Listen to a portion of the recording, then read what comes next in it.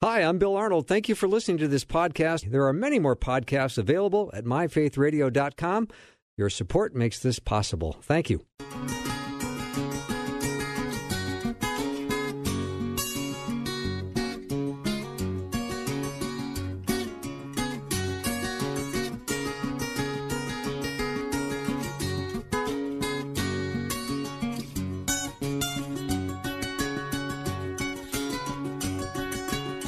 And a warm welcome to Afternoons with me. I'm Bill Arnold, and I'm going through my Rolodex of great stories. Let me see here. Here's one. How about this? Patrick Morley builds one of Florida's 100 largest privately held companies at the age of 35.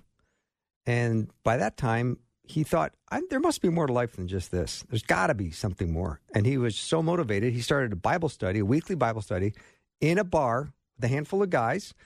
And that study now reaches thousands of men around the world. It was the motivation for his book, The Man in the Mirror, and it's named one of the 100 most influential books of the 20th century. It's the first Patrick Morley book I read. Now he's got a new one out, which I'm getting to talk to him about today, which makes me very happy. It's called The Four Voices, Taking Control of the Conversation in Your Head. Wow, that's a great topic. Pat, welcome. Thank you, Bill. And so, as a comedian, you probably have more than four voices in your head, right? Oh, well, you don't want to go down that road, Pat. I promise. So, it's good to be with you and your listeners as well. Thank you for having me. Oh, delight. So, this is not just for men. This book is for men and women. Yeah, that's right. Of course, I'm a men's author, so I'm a one-trick pony. You know, men's discipleship, that's my trick. I can talk to you really about anything as long as it's that. But the voices in our head, I mean, that's a universal issue, right? And so right. I thought, well, let's go ahead and make sure that we include women in this as well. Yeah. So how did you come about developing this clarity for these voices? 2 a.m. is the answer, you know. Perfect. You know, you wake up at 2 a.m. and your mind is racing. You don't know how to get under control. You have all these thoughts sort of tumbling over each other. You have these voices talking over each other. What's going on? You're losing me, Pat. You're losing me. Try to get me back here. That's me at 2 in the morning. My voices, all these voices are racing around. So how did you narrow it down to 4 voices? Well, you know, I'm a Bible teacher. I've got a seminary degree and all that. And I'm this year working on my 35th year reading through the Bible cover to cover. And, you know, you learn a few things as you get further down the road. I've often said that most of the really big ideas about Christianity take 10 or 20 years to sink in, you know, like grace and sovereignty of God. You know, what is that, for crying out loud? And so when you do study the Bible, you see in just a very clear pattern or outline of these 4 voices. Let me give you the arc of the book, okay? Okay, be great. So we all know that we have a running conversation all day long. We call that self-talk, and we need self-talk. It's very important. That's how we take all the little bits and pieces of things that come at us all day long and fit them into some sort of a congruent story that helps us make sense of our lives. But listeners, here's the point. You are not the only voice in the conversation. There are 4 other voices that are constantly exerting themselves to influence what we think, say, and do. Those 4 voices, are you ready? Mm-hmm. The world, the flesh, the devil, and the Holy Spirit.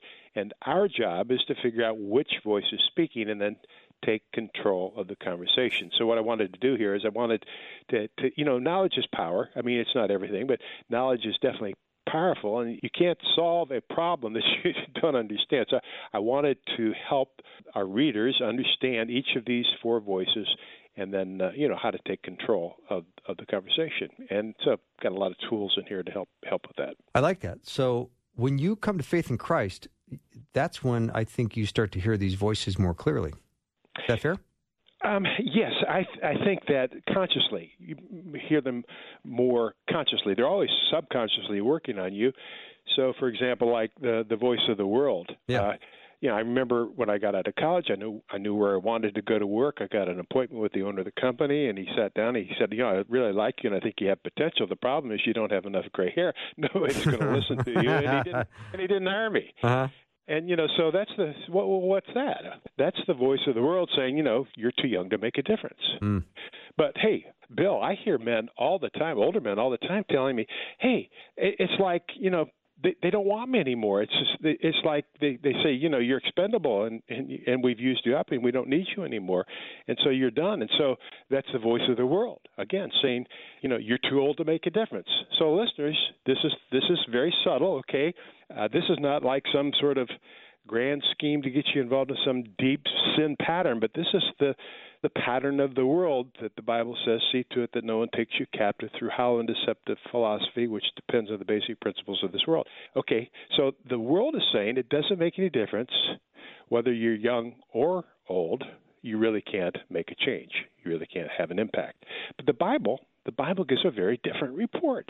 So Joseph, David, Jesus, they all began their careers at the age of 30 and made these incredible impacts in their early 30s. And then you have people like Sarah, Abraham, Moses, Paul. They all made their greatest contribution, played their best music in the last 1/3 of their lives. So the Bible says that, it doesn't matter if you're young or old, you can always make a difference. Now, that may seem like a small, subtle difference, but it has tremendous implications for those of us who would like to, leave a mark. Stephen Jobs used to talk about creating a dent in the universe. I think Christians are trying to take the dent out of the universe, right? Yeah. Patrick Morley is my guest. His new book is called The Four Voices, Taking Control of the Conversation in Your Head. What are those four voices? They're the world, the flesh, the devil, and the Holy Spirit. Pat, I'd love for you to talk about the flesh. Yeah, so, I'm an expert on that, so let's get started.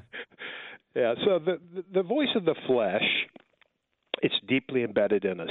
So the flesh, listeners, and you've heard the sinful nature before, these are the exact same Greek word, and they're translated different ways in different Bible versions, but that's what it is. It's our sinful nature. And we all have it. And here's the thing. When we become a follower of Jesus, the sinful nature is not completely removed. I would illustrate it this way. We have an oak tree in our yard, and it has an invasive vine on it called a cat's claw. And the cat's claw, I'm constantly pulling the vine off the tree, and so because if I don't, it's going to grow 50 feet up and take over the tree. Well, why don't I just dig it out by the roots? Well, here's the reason why. It has a bulbous root that's intertwined with the roots of the oak tree. Ooh. Yeah, and so the only way to get the invasive vine out would be to actually dig out the roots of the oak tree as well, and that kill the tree. Mm-hmm. And so I just basically leave it there, and then I manage it. And that's exactly what the Bible tells us to do with this sinful nature. Paul himself, he said, hey, I don't know why I do what I do. What I want to do, I don't do. What I don't want to do, that I do. He said, it's sin living in me. And so he understood that and explains to us that battling against our flesh is part of the normal Christian experience. Everybody has to do it. I love that illustration, too, of that vine in that oak tree. They're just there together, and they just has to be managed. Has to be managed. Yeah, that's a good illustration. Mm-hmm. Let's talk about the devil. I think there's oftentimes people assign too much credit to the devil, and I don't know if that's necessarily a good thing. So two opposite areas there, right? One would be giving too much credit, and of course the other would be not giving enough. Mm-hmm. The Bible really has two narratives about the devil. And the first narrative is the one where we, get to make fun of him. So he's kind of like this washed-up angel that has a lot of nicknames, right? Because he doesn't have any power except that which is temporarily given to him. Yes, he is the Bible says he's the ruler of the world. But when the Bible uses the word world in this sense, it's not talking about all of creation. It's talking about that part of the world that's unregenerate or unredeemed, where sin is allowed to run rampant. And so he really doesn't have any power except the power of deception. What does it mean when somebody says, the devil made me do it? Folks, it doesn't mean a thing, because the devil doesn't have that kind of power. The devil is limited to the power of deception and deceit. We're the ones who make the decision to follow through on it. his power is limited to deception. Perhaps that's his greatest accomplishment. He's been able to convince us that he has more power than he really has. Yeah. So think of him as this way, folks. He's the cussing parrot on your shoulder. You can tell him to shut up and go away anytime you want in the name of Jesus. It's that. Pat, you also describe him as a flea, a gnat, a tick, or a fly that a believer can flick away. You like that? I love that. I can see one of your comedy sketches. Oh, yeah. Yeah. Yeah, that's him, and but that's only one of the two narratives. The other narrative is that he's the CEO of sin, and so he is trying to destroy what God's trying to build, and so we have to be cautious of that. As I said, the whole world's under the control of the evil one. Mm-hmm. But even though he does have power, we need to also each understand that he's not omnipotent, he's not omniscient, he's not hiding behind every bush. And we also, the Bible says in 1 John chapter 5, we know that anyone born of God does not continue in habitual sin. The one who has been born of God keeps them safe, and the evil one cannot harm them.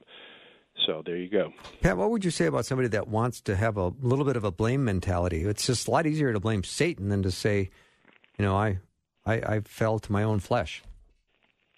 Well, it's interesting. So let's be honest here. These voices are constantly talking over each other.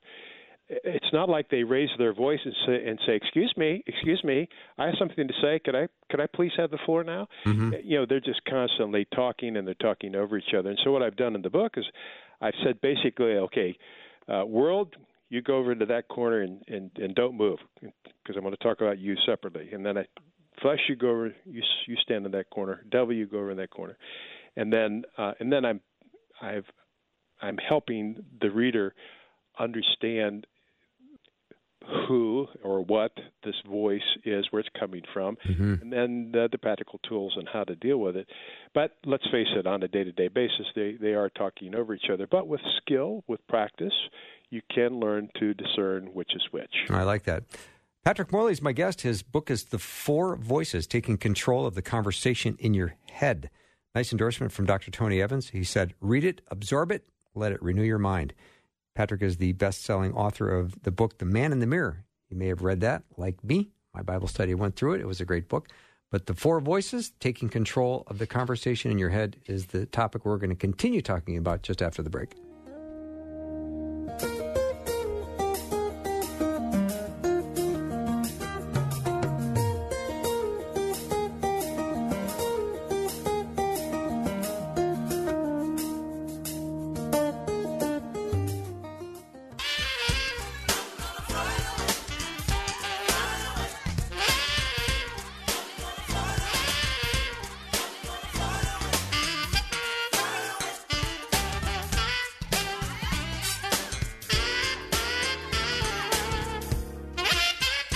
My extremely lucky day to have Patrick Morley as my guest. His book is The Four Voices, Taking Control of the Conversation in Your Head.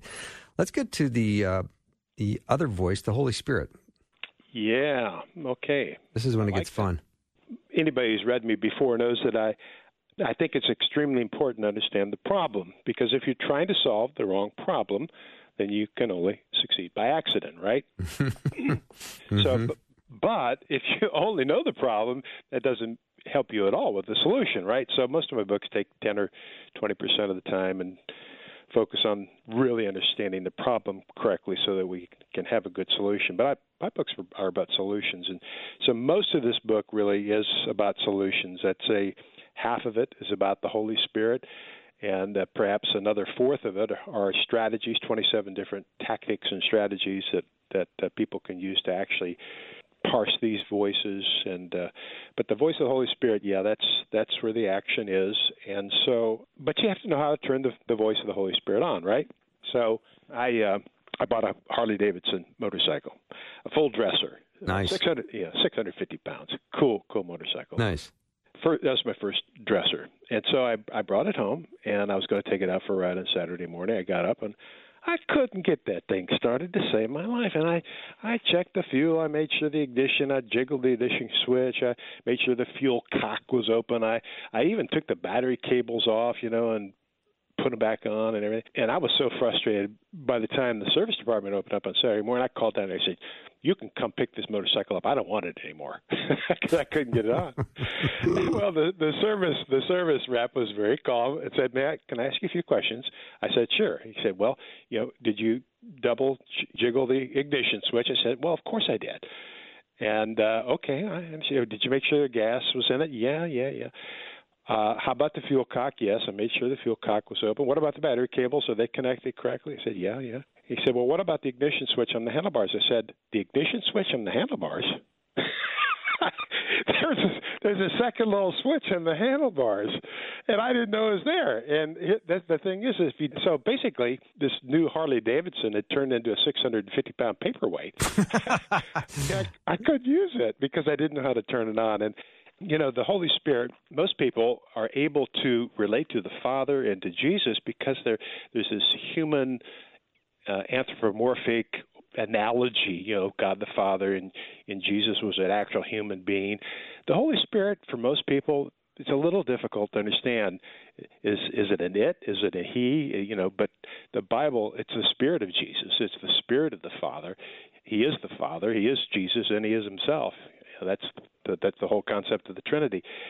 And so to help the reader get there, I really walked them through the different parts of how we come to have a relationship with the Holy Spirit. In fact, in this expanded edition that we're talking about today, I've got a new chapter there called Cultivating the Voice of the Holy Spirit. This is where the rubber hits the road. This is the meat of the coconut. So what do we do to help hear the voice of the Holy Spirit? Well, a number of things. Perhaps the most important thing is just to understand that it is a relationship, and that we it's just like any other relationship. You cultivate a relationship by spending time together, by talking, by listening, and so listeners, that you have been reading in the Bible, and maybe you've read a verse of Scripture before, but this particular day, it just feels like 10,000 gigawatts of electricity go through you, just really speaking to your heart at that particular moment. That's the Holy Spirit. Or the pastor is speaking, and you feel like, oh my gosh, he's talking to me. That's the Holy Spirit. Or you're reading a book, and you feel like the author's been reading your mail. I said, that's the Holy Spirit. So sometimes the Holy Spirit comes loud, crashing in, but usually it's a little bit more subtle. And so in terms of how to actually develop the skill for hearing the voice, we talk about that in the book. Probably the other big thing I would just say, it's just learning to be responsive. Perhaps a word that people don't like to hear that much anymore, but obedient. Mm-hmm. Just responsive to the voice of the Holy Spirit. I've got a friend here in Orlando who's one of our leaders at our Friday morning Bible study. Used to be, and once he was. I'm in Orlando, and he was hired to be the CEO of a small insurance startup company down in Palm Beach. So that's about a 3.5-hour drive from Orlando. And so he would get up on Monday mornings, drive down to Palm Beach, then drive back on Thursday afternoons to see his daughter play soccer, and then lead his table group at our Bible study on Friday mornings. Well, he has been alienated from his father for decades, and his sister has just hated her dad, and he wasn't very fond of him either. But one morning, he was driving down to Palm Beach around, he'd already been on the road for an hour or so, about 5 a.m. or something like that, and he hears this voice in his head, "Call your dad." He said, "That's ridiculous. It's like 5 a.m. He's not going to be up." So he didn't do anything about it. About an hour later, he heard a voice in his head, "Call your dad." And he said, "This doesn't make any sense. My dad and I, we're not even talking. We haven't talked for years and years and years." He said, "Wouldn't know what to say anyway." And then about a half an hour later, the voice came again. "When are you going to call your dad?" And at that point, like the young Samuel, he realized it must be God speaking to him. And so even though it was 6:30 a.m., he picked up the phone and gave his father a call, not expecting his father to answer, but his father did answer.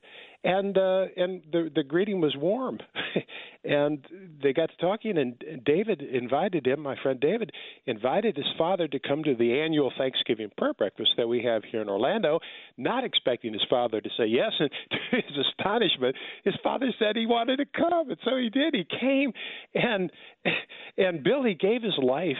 Oh my! To Jesus Christ that morning. And that's not the end of the story. The entire family got reconciled after that, and that's not the end of the story.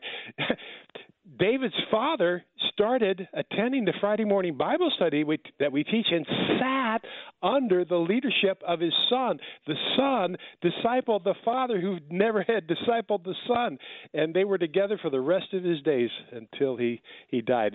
And all because he was obedient to that voice of the Holy Spirit. Just think how many times I have not been obedient, oh my gosh, to the voice of the Holy Spirit. Who knows what I've missed out on, right? Yeah, what a great story, Pat. So maybe just in the time remaining, we can talk about just maybe the voices that are the hardest to distinguish between. Yeah, it's going to be a little different for everybody, right?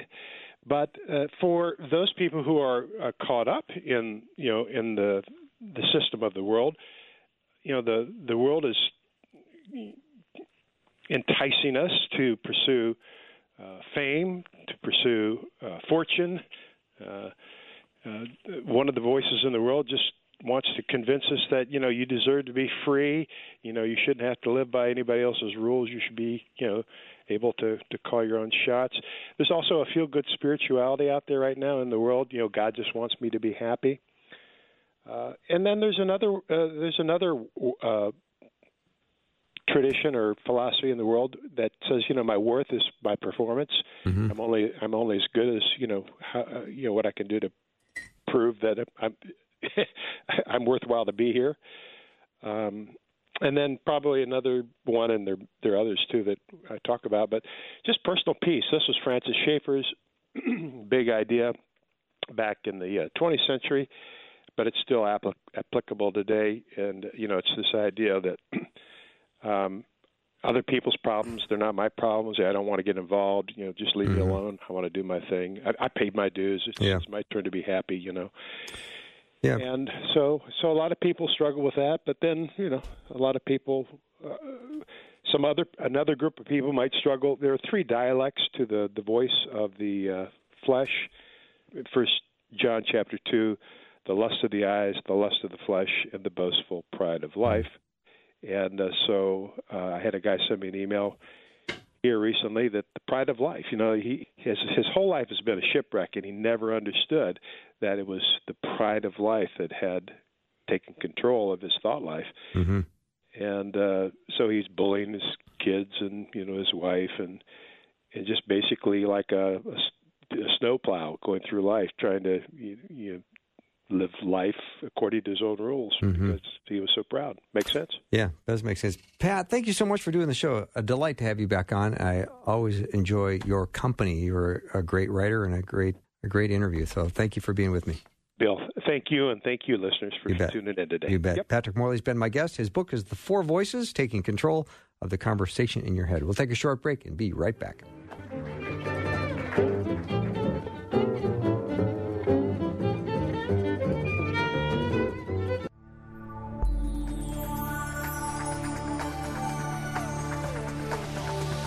It's the afternoon show with Bill Arnold. Drive time, drive time. Let's get it started. Jump in your car. Yeah. What's for dinner? It's the afternoon show with Bill Arnold. Well, if you're like me, and I know I am, you probably have questions about the economy. There's always things that are popping up in the news every day that makes you think, uh-oh, what does that mean? What direction is the country going? What is going to happen to my 401k? I mean, there's all kinds of thoughts you have when it comes to the economy. I always like having Dr. Ann Bradley on the program. She is the Vice President of Economic Initiatives. She is a professor and an author, and just really a great friend of Faith Radio. Always love having her on. Ann, welcome back. Hi, Bill. Thank you for having me. Yes, you've got quite a fan base you're developing here at the station. Did you know that? I did not. Yeah, so I've already have questions in advance for you. I want to invite anyone that's got a question for Dr. Ann Bradley to send it over, 877-933-2484. But I've got a question I want to ask you to get things started, and that came in from a listener named Jim who said, the Fed buys assets, I think mostly debt. Is debt an asset? So the Fed does have balance sheets that it works off of, and we've talked about this previously. It's always worth just reiterating that they have a mandate. And so the idea here is that the Fed has a limited role in managing, largely they're managing the money supply, right? So there's money demand and there's money supply, just like there's demand and supply for other things. It's a similar type of concept. And so the Fed is responsible for that. And so it can change what's on its balance sheets. And so, yes, it can do things like buy debt. It can, and we've talked a little bit about what's gone on in the last 2 years, which I think, it's time to pay the piper, which is what we're seeing right now, of course. Yeah. So, the Fed has these tools at its discretion. The question, and I think what we're hearing from people, especially in the last few days, is it's really time for rules over discretion, which is kind of takes us back to Milton Friedman's theory about monetary policy. So if the Fed has too much discretion, then it's not bound, if that makes sense, right? So people who have power in our government, we want them to be bound by constraints so that they cannot exceed what they are supposed to do. When the Fed operates by discretionary decisions, then that leaves opening for them to either sell things or buy things or engage in quantitative easing and all these types of things. And so that kind of can get us off track. Mm-hmm. If the Fed follows, rules, then the rules kind of are laid out, transparent, and that's going to mean less volatility. Yeah. Now, Jim's question goes deeper, Ann, because he says, with what do they buy assets if they're primarily a policy board, or are they all connected to the Treasury Department or completely separate? Yeah, so this is important because the Treasury has different responsibilities certainly than the Fed does, and the Fed buys assets with what through different dealers, and it's authorized to make those transactions. And so this is kind of what we call quantitative easing. So it credits banks' accounts with basically the cash equivalent in the value of the asset that it bought, if that makes sense. So if it's going to buy an asset, then it credits the account. So it's basically saying we're putting money into your account. So it would be similar to another type of purchase that you can think about. All right. So his final comment and question, and he's a big fan of Dr. Ann Bradley, but let's face it, who isn't? They have an enormous amount of debt on their balance sheet, and he said, I've been reading that they will begin unwinding these assets. Who will buy this debt? Well, other countries. So people are worried about this. I think that I think there's different levels of worry, and certainly different economists will have different opinions. But, for example, China is a country that has historically purchased debt. And so, people might worry about that because on the one hand, people are worried about China for a lot of reasons because they're an authoritarian government, but they're also a very large economy who is now entwined with the global economy. So other countries can do this. And so, on the one hand, we need someone to buy our debt, right? If no one will buy our debt, then we have to stop accumulating the debt. And there's a really important economic principle there that we talk about all the time, right? So this is where we want to be careful. On the one hand, if you're going to accumulate debt, somebody has to be willing to hold it. But on the other hand, there are concerns about China's government and Chinese firms doing these kind of things. And so it's a double-edged sword, but I think it gets us back to the principle that we talk about all the time that's so important here, is that we have to control our spending, and the Fed needs to – now, the Fed is not a fiscal institution. It's in charge of monetary policy, but obviously monetary policy and fiscal policy are intimately connected. And so if we're going to run up a lot of debt through our fiscal policies, then there's going to have to be some way to pay for that debt. And so there's a lot of talk, and I encourage readers to think about this. There's a lot of talk in the news recently about what we call modern monetary theory. And so kind of the idea behind modern monetary theory was that the federal government can basically just print money, and it's really not going to lead to inflation. And, you know, there's been a lot of economists who have scratched their heads at this and said, well, why not? We've always believed that that's the case, that if you just print money, just because you're the United States government and people want to hold the dollar, which is true, the dollar is very valuable. It's the world currency of reserve, but that doesn't mean we can do whatever we want. And so there's been a lot of kind of people saying, economists saying, it's time to do away with this magical thinking that you can just print money and you will never get inflation. We are in a time of inflation, and we're in a time of the worst inflation we've seen in 40 years. Wow. So it's a serious problem, and it will get worse if we don't do something about it. So what the Fed is doing now is painful but necessary.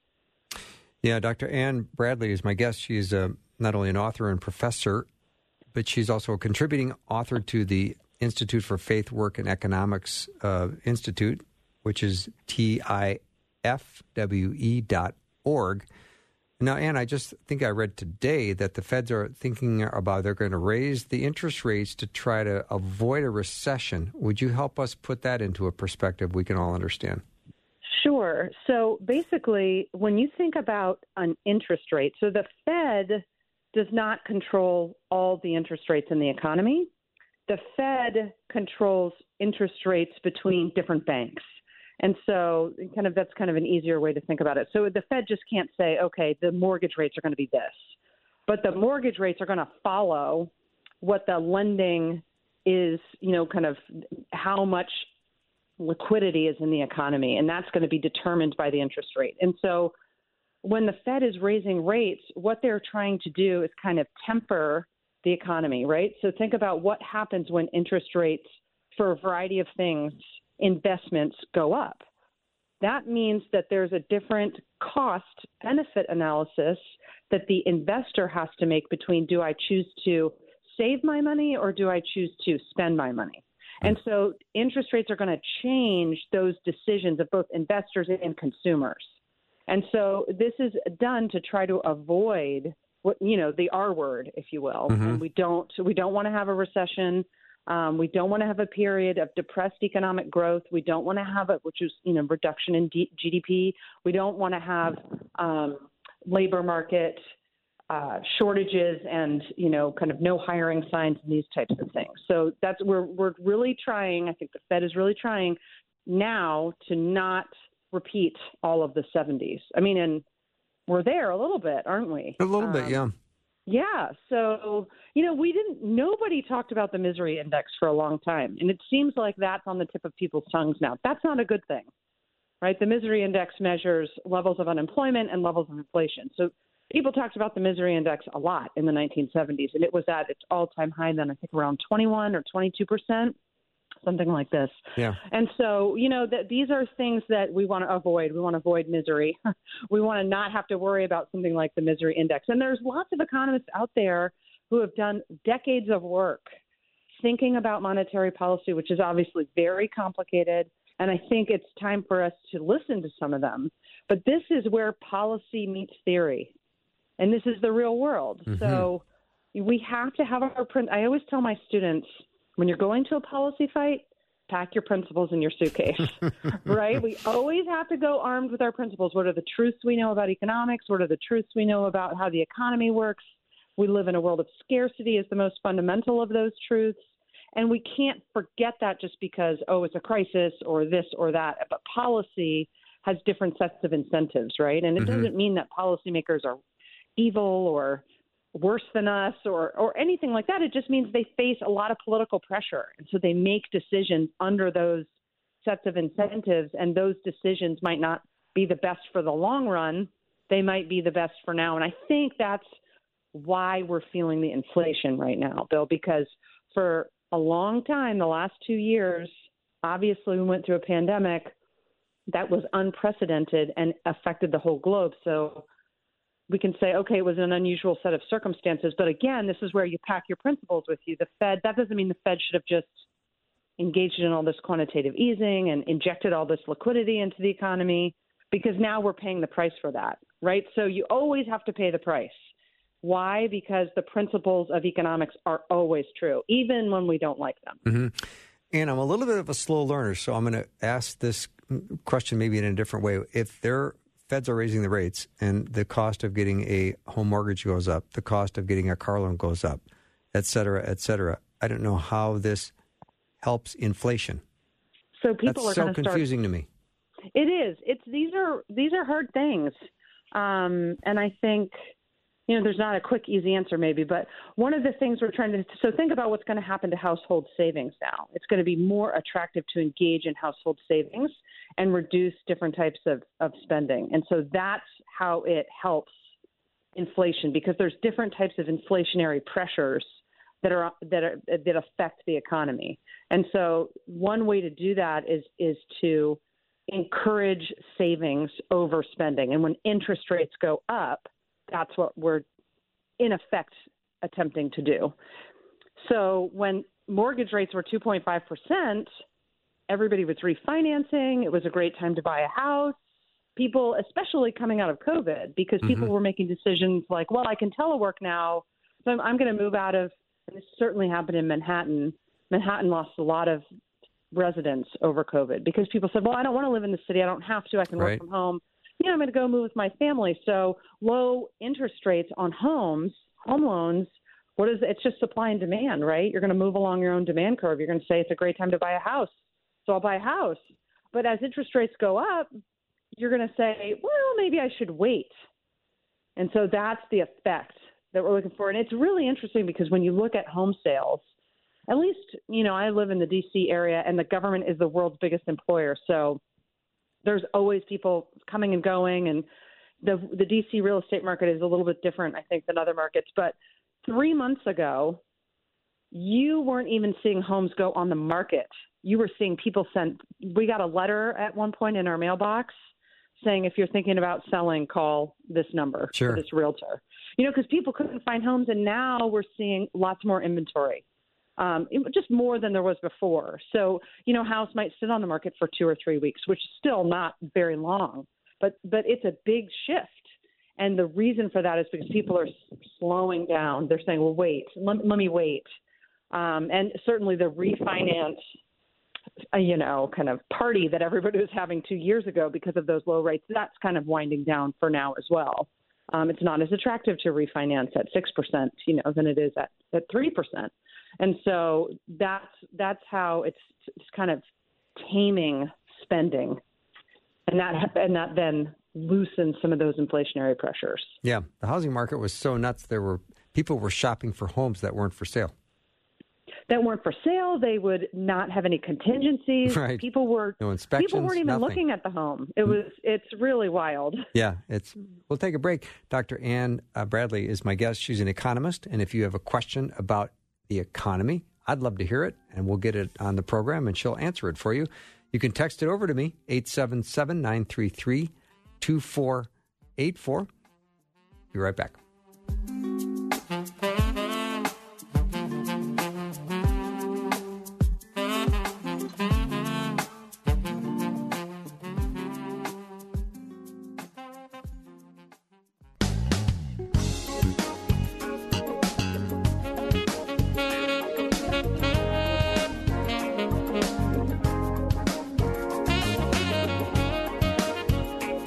We're talking about the economy with Dr. Ann Bradley. If you have a question about it, you can let me know what it is, 877-933-2484.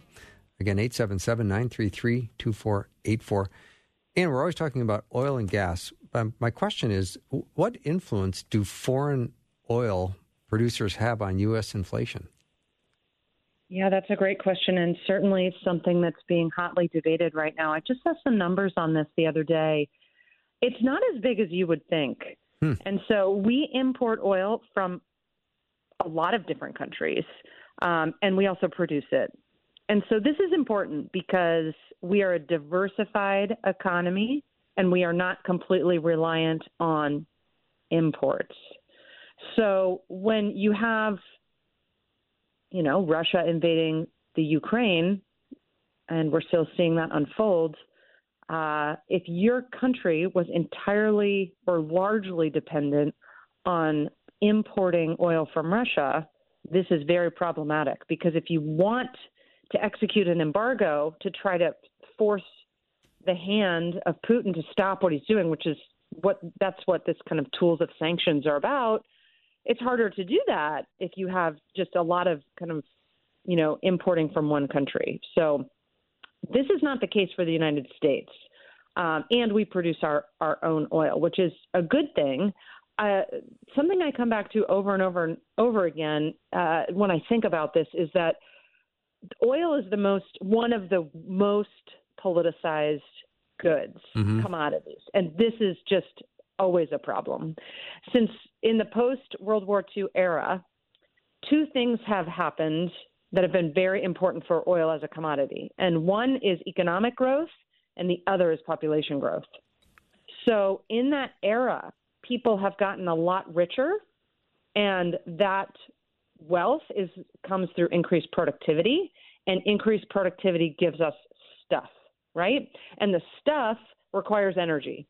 So I always ask my students to think about how many outlets they have in their home, and nobody can tell me the number. I can't even tell you the number. I should do the exercise myself and go count them. But, what are all those outlets for? Night lights, humidifiers, blenders, microwaves, all sorts of things, right? So the richer we are, the more innovations we have, which makes us even more richer, pushes this dependence on oil. But the problem with it being politicized is that means that governments have more of a say about who makes it, who's going to trade with whom, and what are the terms of that trade going to be. And so that means that the trade is going to be less efficient than it otherwise would be if we let it be a less of a constrained market and more of a free market. And so this has got decades of history behind it. It's hard to undo. I will say the bright light in all of this is that we are really changing our patterns of energy consumption because of hybrid energy and alternative sources of energy. And so when you think about an economy like Venezuela, they're very different than ours in terms of oil because they are not a diversified economy. They relied very, very heavily on oil production to prop up their economy, and then Chavez nationalized oil production. And so they lived high on the hog for a little bit, and it wrecked their entire economy. And so if your portfolio isn't diversified as a country, then that kind of, if you're really dependent on all those exports and then your economy crashes, you're in trouble. Mm-hmm. In addition, the hybrid and green energy and all the things that are being developed hurts Venezuela. It hurts us less. And the reason it hurts us less, A, is because we're diversified, but B, because the United States is the source of a lot of that innovation. And so that means that we're doing a lot of that work here. We're using human capital in creative ways, and that creates jobs and adds to economic growth, all of those things that we care about. So I think this is really the core of the problem. So the United States is not in as much trouble right now vis-a-vis Russian oil imports being halted than other countries who are far more dependent on Russia for their energy. Mm-hmm. So diversification is always the kind of name of the game. And the United States is a powerhouse in both agriculture, manufacturing, and services. And so we're a very diversified and very productive economy. That is our safeguard in any kind of crisis, whether it's COVID and we can't get masks, if we can't import them from China, so we have to find another place. We have lots of good trade relationships. So it's easier for us to find an alternative country to import from, if that makes sense. It does make sense. But when you're, when you're so focused, when you just have this one-way relationship, then when crises happen, it's actually Russia and Russians that suffer more than others. Mm-hmm. And I know there's no quick fix for high inflation. I know this is probably a question you can't even answer, but do you think prices will go down to where they were before inflation? when this thing settles? Absolutely. Oh, good. Absolutely. All right. Absolutely. So I had a talk last night. My summer class meets, and one of the students' questions. It's funny because we were supposed to talk about property rights, and we talked about inflation and gas prices. Very apropos for what we're doing the whole time, because this is what they're interested in and worried about, right? So we talked a lot about this, and one of the students said, "Look, I think that maybe the inflation we're seeing, especially with gas prices, is because of greed." And so the reason I'm bringing this up is because I think it's helpful to think about the answer to your question. If greed drove systematic inflation, we're talking 8.6% of inflation across the economy. It's not just oil, it's everything. Eggs, bacon, milk, cars, everything. That is a hard story, right? To say that everybody just got really greedy, or somehow that COVID and supply shocks and all these things, we have lots of monopolies, right? Because monopolies just have more market power to alter prices or alter output. But that's not what we see. The United States economy is not run by mostly monopolies that have this ability to extort from us during a crisis. And just systematic greed is not a good story. It's not like everybody woke up who runs a company and said, I'm going to be greedy because I can. Actually, what we should look at is long-term prices. And so oil prices were really high, right around where they are now, I think about 2007. And then they went back down into the average of, $2 range. So that's why I think we're going to come out of it. If we pursue the right monetary policies, and which I think they're doing now, the harder part is pursuing fiscal reevaluation of how we spend money in this country. Mm-hmm. And that's where I'm a little bit more skeptical. It doesn't seem like either political party really wants to slow down spending. They just kind of have things they really like to spend money on, and those things are different across political parties. Yeah. So we need a kind of new type of thinking in Washington to fix that part of the problem. But I think when inflation gets under control, gas prices are not going to stay at their current rates forever, and we haven't seen that happen historically. When there's been a crisis before, a shortage, anything like that, they always come back down. Why? Because this is an economy of mostly competitive markets. Yeah. And it's right. So the suppliers are competing for your business, and so they're going to fight for those low prices. Sorry. Yeah. Well, no.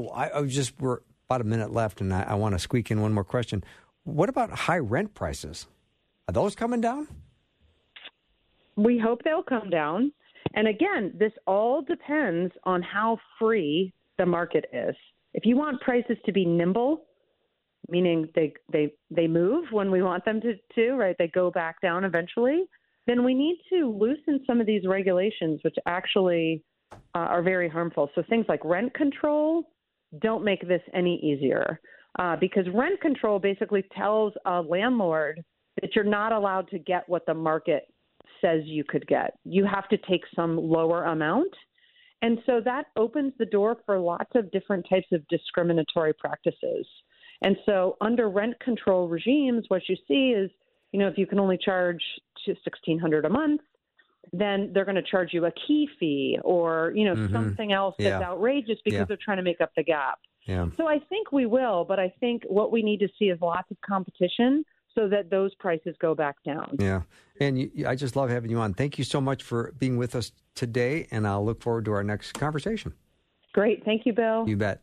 Dr. Ann Bradley has been my guest, an economist, and you always can send questions over anytime you've got one about the economy because I'll have her on regularly. That's our show for tonight. Thanks to the guys for Guide Talk and for Pat Morley. And for Dr. Ann Bradley, I hope you had a great day, and thank you for making this show and part of your day. It means a lot to me. I hope you have a nice evening, get a good night's sleep, and I'll be with you tomorrow.